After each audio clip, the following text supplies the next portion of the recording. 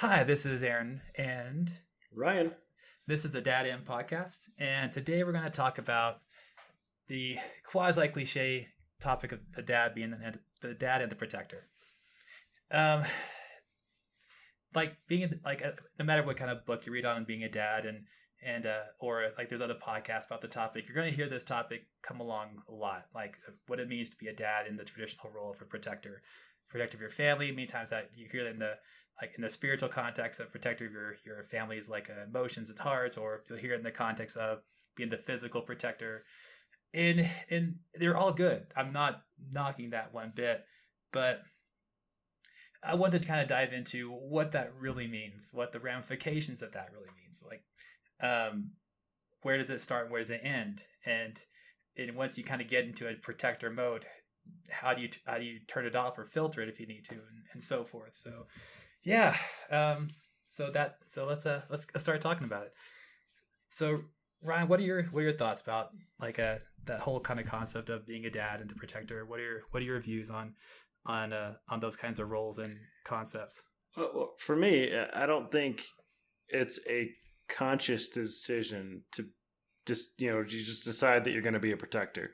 I think it's in the moment thing that you really don't have any control over. If the situation arises where you need to fill that role, you will. It's something that's just instinctual. Whether the protector mechanism, like the mama bear protector mechanism, it's the same thing as a daddy bear. Like you just know when it's time to be that person, and it's not something you can really explain. Of like, in this situation I'll react this way, in this situation I'll react this way. Like you can kind of, given your personality, you think you might know how you're going to react to something, but in reality you have no idea until that situation that you theorized happens. Yeah, yeah, I could totally see that, because this kind of topic is like, anybody who knows me, I'm a huge fan of the martial arts. I'm a martial arts coach myself, and we talk about concepts like self defense, how to how to take care of a bully situation, or how to boost up your confidence level, and even to the point to where we encourage for martial arts people who do have tournaments or involved in tournaments, we encourage them to get themselves involved in tournaments to kind of be in that aggressive moment. But even then, those are controlled moments where when you step on the mat, it's going to begin, and there will eventually be an end with minimal injury. And not saying people don't get injured in those things, but there's minimal injury. But it seems like it's a whole different topic when you're in that moment, where this is I need to my family is at danger. Let's flip the switch on, or your brain just flips it on, like you were saying. It's a different topic. And that's why I wanted to kind of strip away the cliche aspect of it, because I think it's a real thing. It's like you were saying, it's a real concept. It's not something that that you can walk away from, or if you or just casually turn off, say, nope, I'm gonna be in control of the situation. It's it's something that's more real and more visceral than I think it's given a lot more credit for. Yeah, I mean, my family recently experienced that kind of a situation where this is actually applicable, and I found, almost an hour after the situation was over, I was still in that fight mode. Like, it was hard for me to take a breath and calm down and not be on high alert, just because you never know what's going to happen, right? I knew in my logical brain that the situation was over, but my subconscious, my protector, it just didn't stop for at least an hour. Like, I was still on high alert. I was, doing everything I can to make sure we were safe and stayed safe. And it's just something I just couldn't explain. I knew we were fine, right? But I just couldn't shut off the fact that, it I'm not 100% sure. Like I was sure beforehand, Mm-hmm. and then something happened, and then yeah, it's such a weird feeling to have something kind of pull you in that direction towards such a strong emotion, right? Because it's a completely emotional response, because it's your family. Yeah. It's everything that you work for, everything that you've worked for in your life. Like it's the most important thing, and something challenges that ideal, and you defend it with everything you have. That, and that makes perfect sense. You've mentioned something there like that something I thought about a lot. And it's like, and I think where this role kind of goes even more deeper, like, because I think like, because situations like that, when like a dad has to be the protector of his family in like the immediate sense, like the fight or flight sense, like another hostile person is coming to attack my family, or an animal or something. Yeah, I think that's like the most extreme version of that, like where you'll see that. But like I have 3 daughters, and like you always like hear like when my daughter becomes a teenager, I'm going to show them the gun, and the weird part about it it's like, and the weird part about it is I don't knock those guys. Like I don't knock those guys at all. Like I'm actually tempted myself like to like wear my like a, if once I get my judo black belt, like it's like to show up with it. I get the premise. And I think what like, come out in the top with the black in the belt, top, to walk in my gi, but with no pants on. Just a complete power move. Yeah.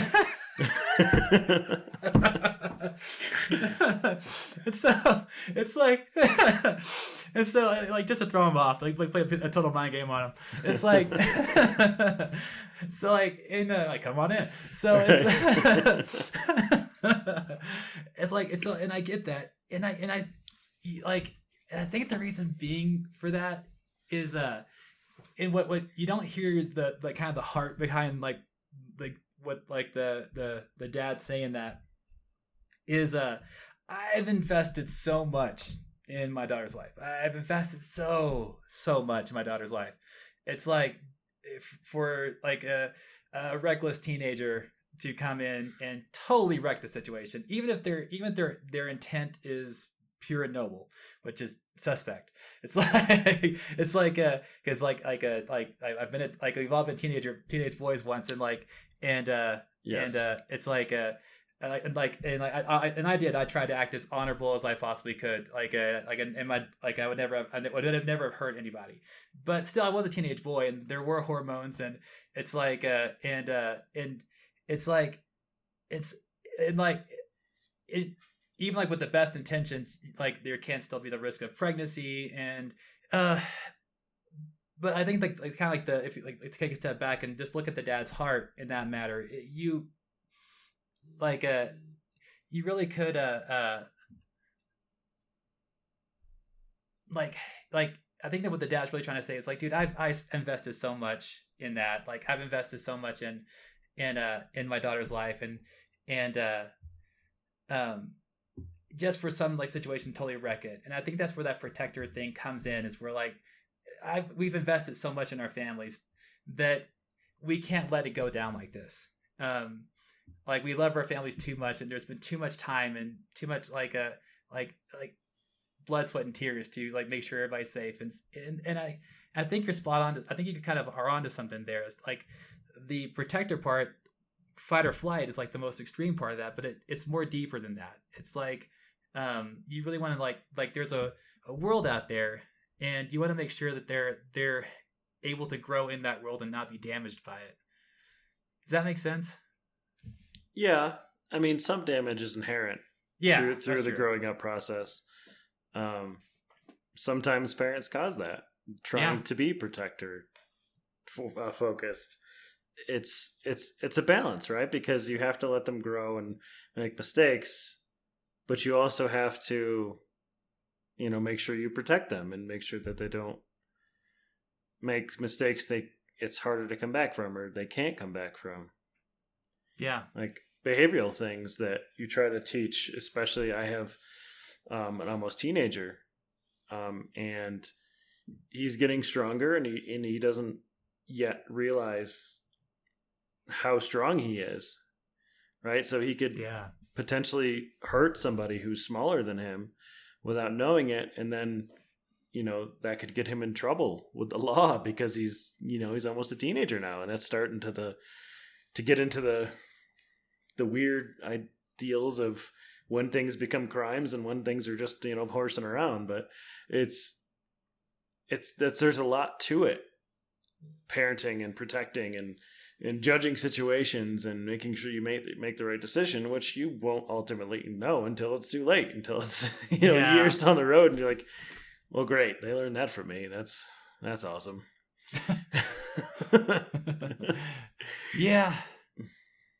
Yeah, I could see that, and I was such a first time parent with our oldest. Us too. Where it's like you want to kind of protect the world from like everything, and just today we were all out riding our bikes, and our one of our younger ones were riding really fast and kind of aggressive and kept on falling down, and like my oldest was like, you gotta stop, you gotta slow down and focus here, and I was like, well, hold on, let her fall, because because she's gonna need to learn anyway. It's I can't protect her.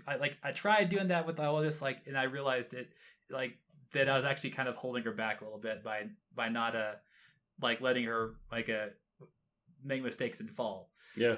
And it's a balance, and like you said, many times you don't know if you're doing the right thing until after the fact, and you can and should look for wisdom through older people or through books or stuff like that, but in the end, it's it's a balance. It's a fine line between being a protector or an overprotector. Right. Yeah, exactly. Yeah, I mean, it's the perfect kind of mentality to talk about with the COVID problem that's going around the world now. Oh, so true. You know what I mean? You have to balance, especially since, we're lucky we can work from home and it doesn't affect our jobs, but a lot of people, it does, right? And you have that same protector mentality to make sure that you provide. It's such a hard thing to comprehend, not being able to provide for your family, protect them from all this stuff that's out there. Yeah.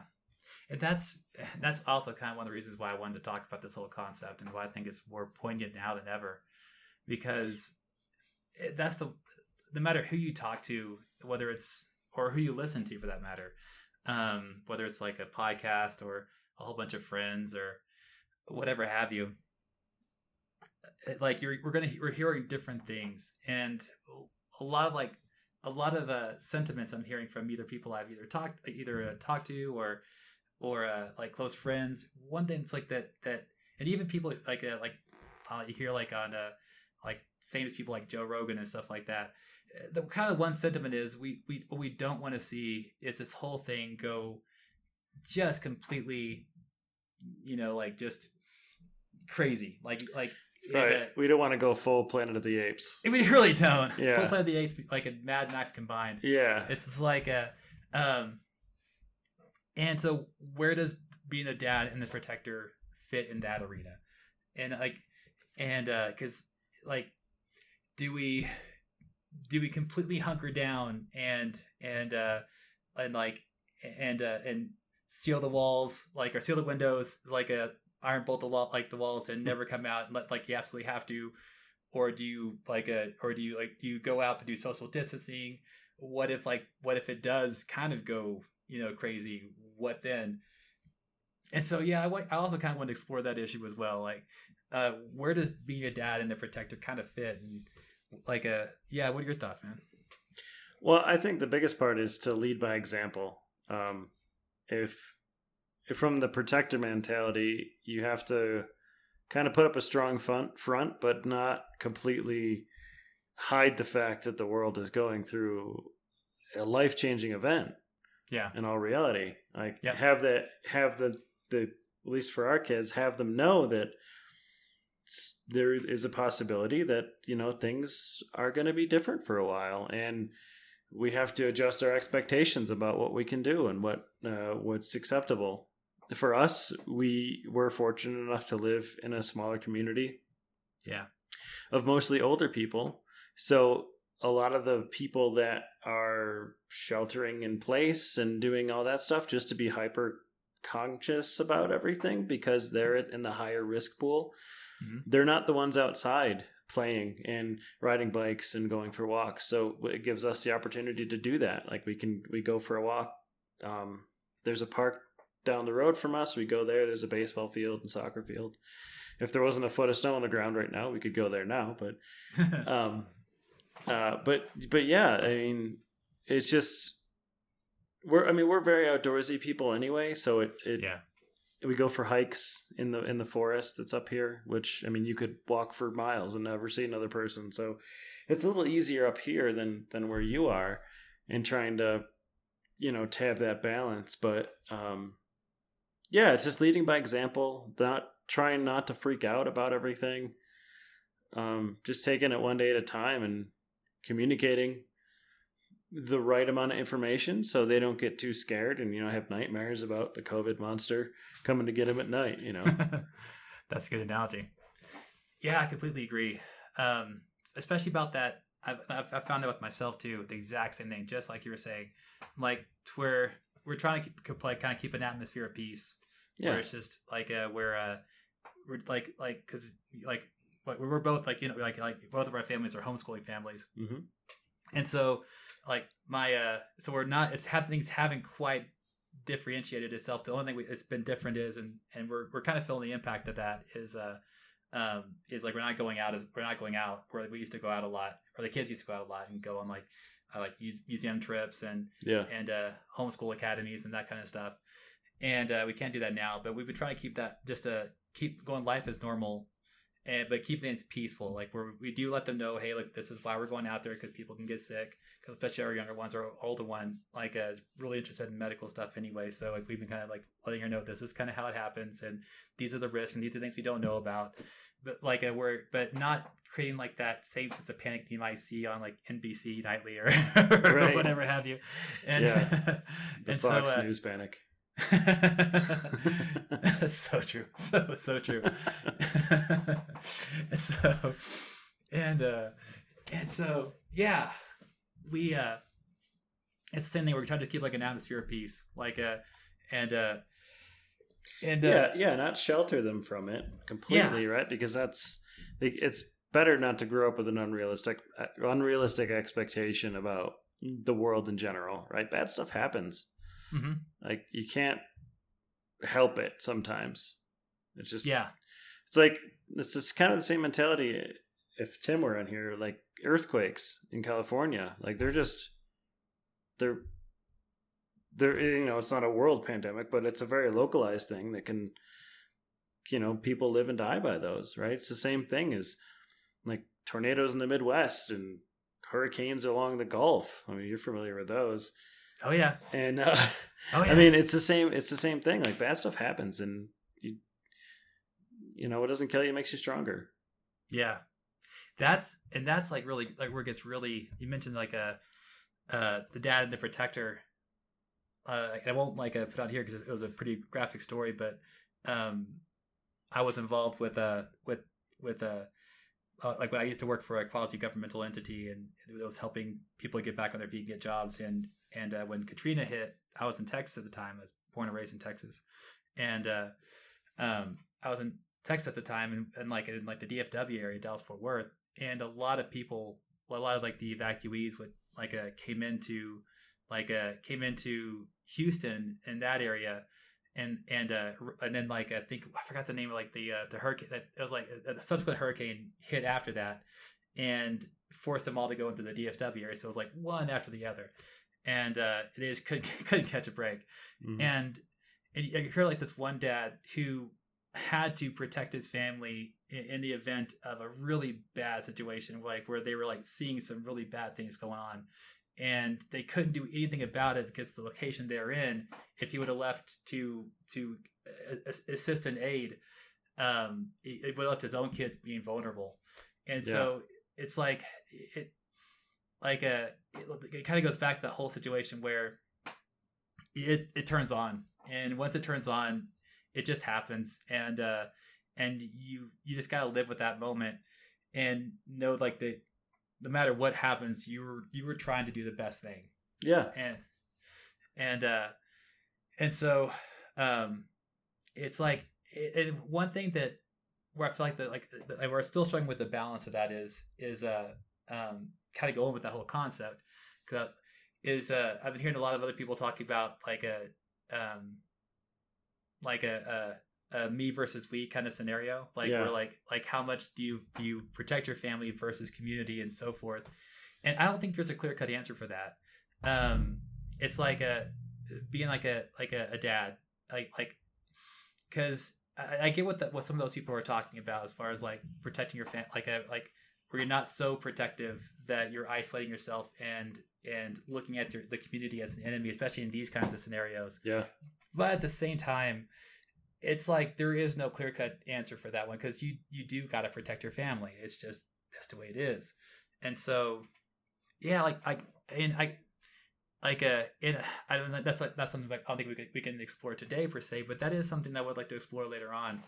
Is where does that, because I'd like to have more conversations about this topic, not necessarily back to back, but more conversations about this topic, and we have like some other co-hosts that we like to invite as well, like and I'd like to get their opinions on it too, but yeah, like there isn't a clear cut answer, but I don't fault people for thinking about their family most before the community, if that makes sense. No, I mean that you have to have a priority order for everything. Yeah. Right? Work, life, community, friends, family, whatever. There's the things that exist in your life. There has to be a priority for it. Yeah. Regardless of what it is, whatever meaningful thing you're thinking about, there's more than likely a priority associated with it. Could be on the bottom, but depending on like where you live, your community could be tight knit, or it could be, like, yeah, I know him, I've met him a couple times, kind of thing. That's how we were when we lived in the Springs. But up here, like, we have a really, really, really tight group of people.